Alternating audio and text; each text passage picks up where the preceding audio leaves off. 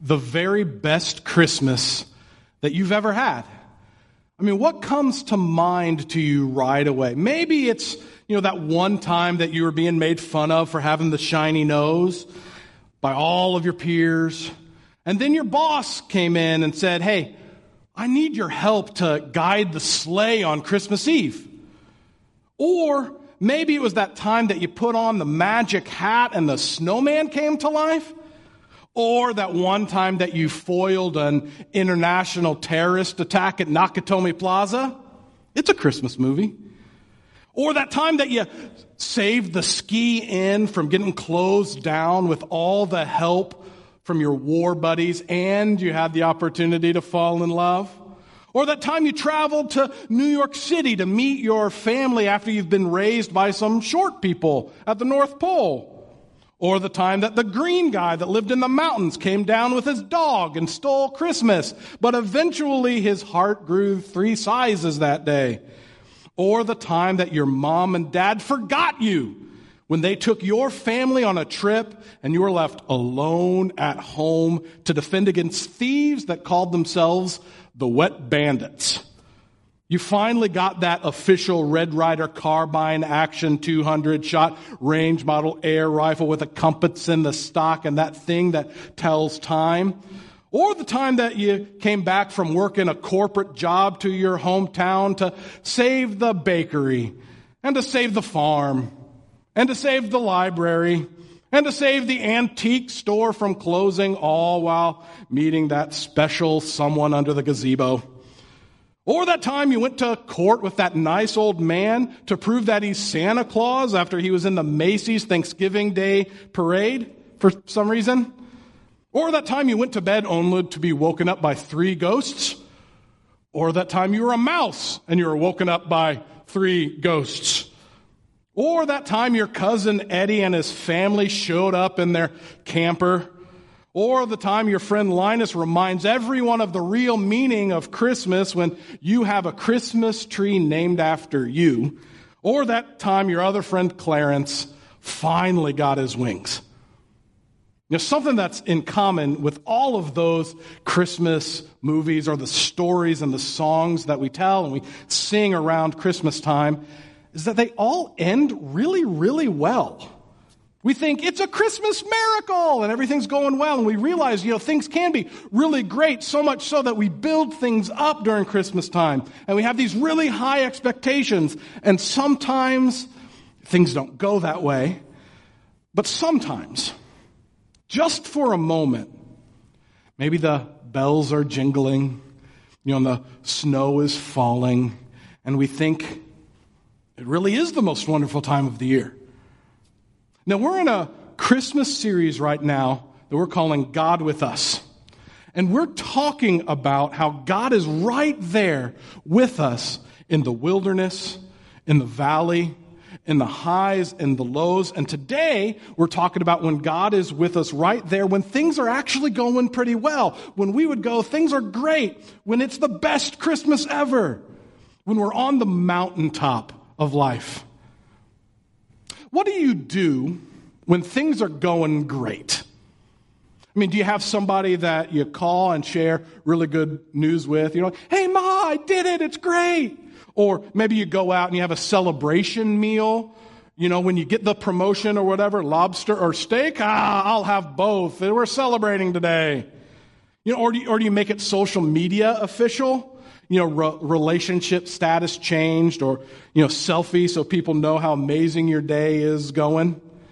I mean, what do you do when things are going really, really well?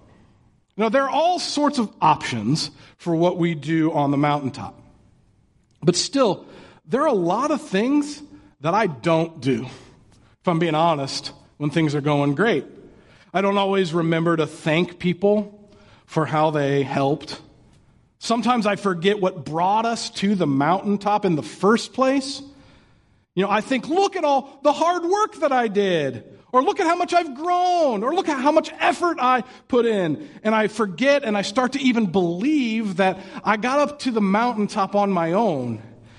Now today we're going to talk about how important it is that God is with us on the mountaintop. And we're going to learn 3 things that we can do when things are going great up there on the summit. So we're going to take a look at 3 Christmas stories from the Bible and see what we can learn about how we can respond when we're on the mountaintop. So here's the first one. Let me tell you about a girl named Mary.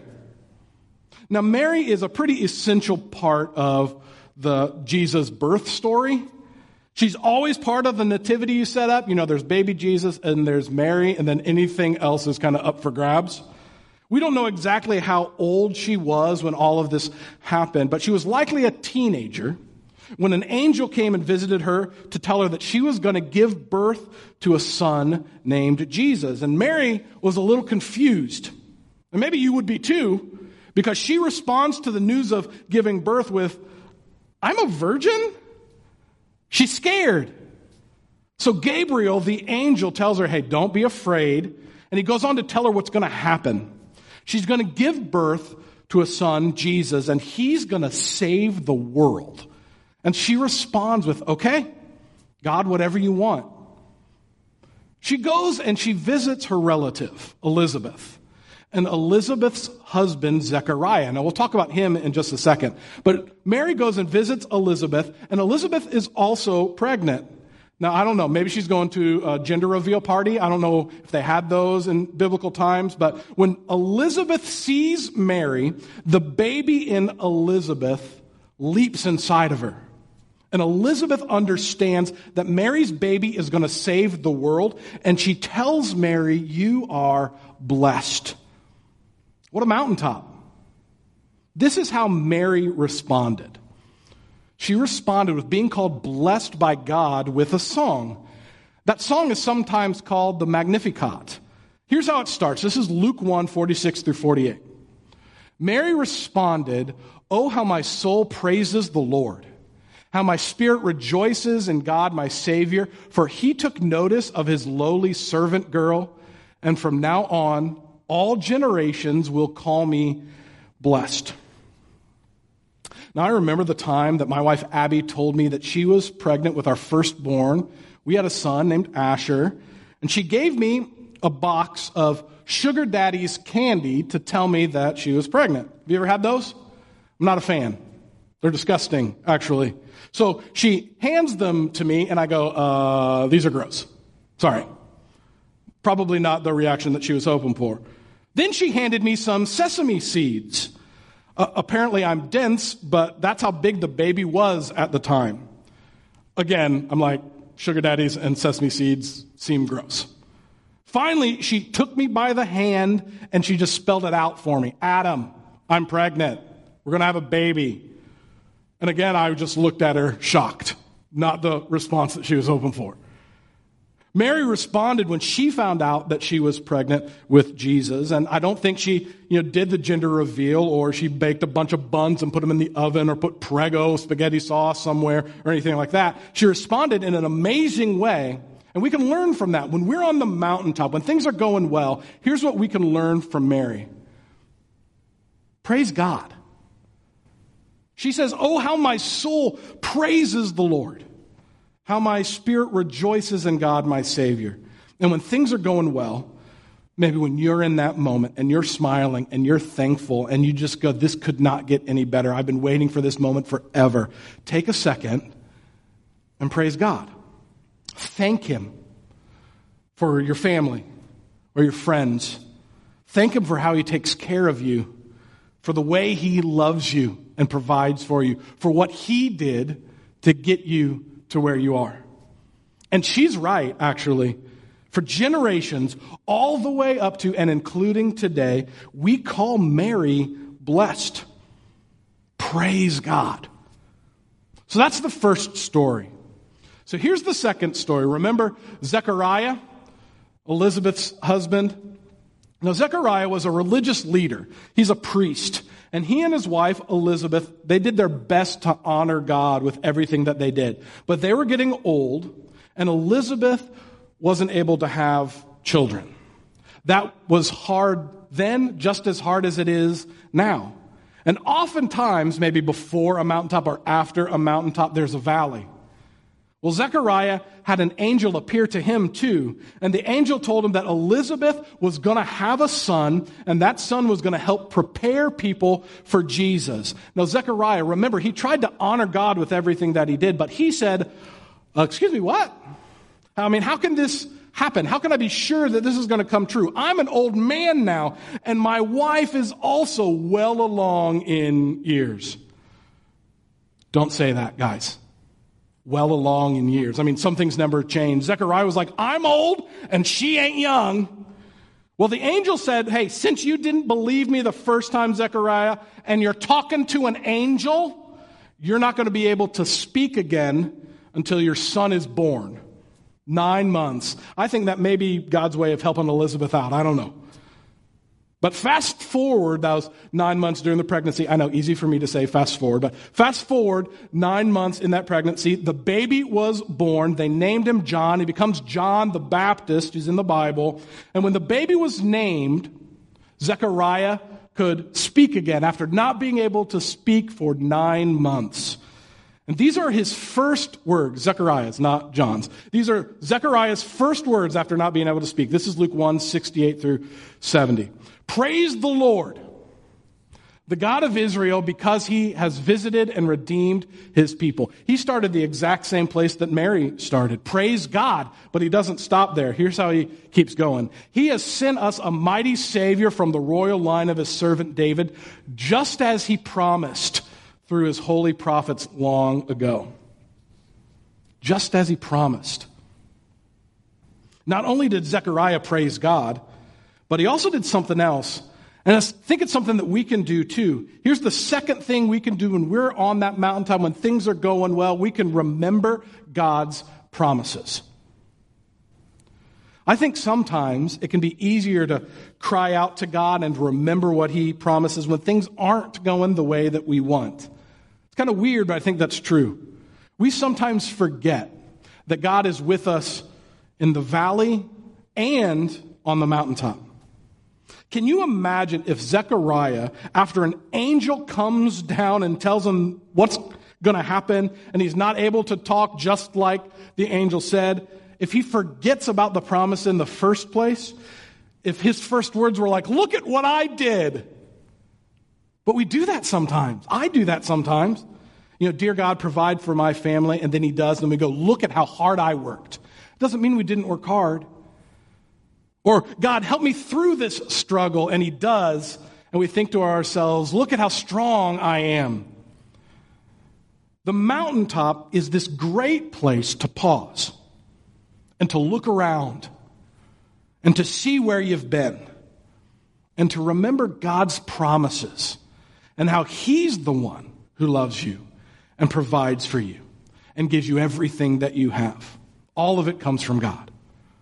So we can praise God when we're on the mountaintop. We can remember God's promises. Here's the third story, our last one. It's the story about the shepherds. So Mary and Joseph were in Bethlehem, and Jesus is born. I mean, not to spoil it for you, but that's why we celebrate Christmas. Jesus Christ is born. So she lays him in a manger, and that night shepherds are working, and they're staying in fields nearby with their sheep. And an angel appears to them too. And no, an angel doesn't appear every time that we're on a mountaintop, but it does in the Bible Christmas story. An angel appears and tells them that the Savior of the world has been born, and that they should go to Bethlehem and to find him, and that he's going to be in a manger, and they did. They went right away, and they go see Jesus, and they see Mary, and they see Joseph, and it's exactly how the angel says that it's going to be. And here's how they respond. This is Luke 2:17 through 19. After seeing him, the shepherds told everyone what had happened and what the angel had said to them about this child. All who heard the shepherd's story were astonished, but Mary kept all these things in her heart and thought about them often. Okay, so say you're doing your job. You're going through, I don't know, a normal day, whatever that means right now. You're sitting at your desk, or you're on the factory floor, or you're working from home, or you're taking care of the kids, and then boom, angel. And an angel appears to you, and he tells you, hey, you need to go to the next neighborhood over, and you're going to find something that is going to change the world forever. And then you go, and it's exactly how the angel says it's going to be. What do you do? I think I might do what the shepherds do, but maybe I'm also worried that people might not believe me. I mean, angel sightings, visions.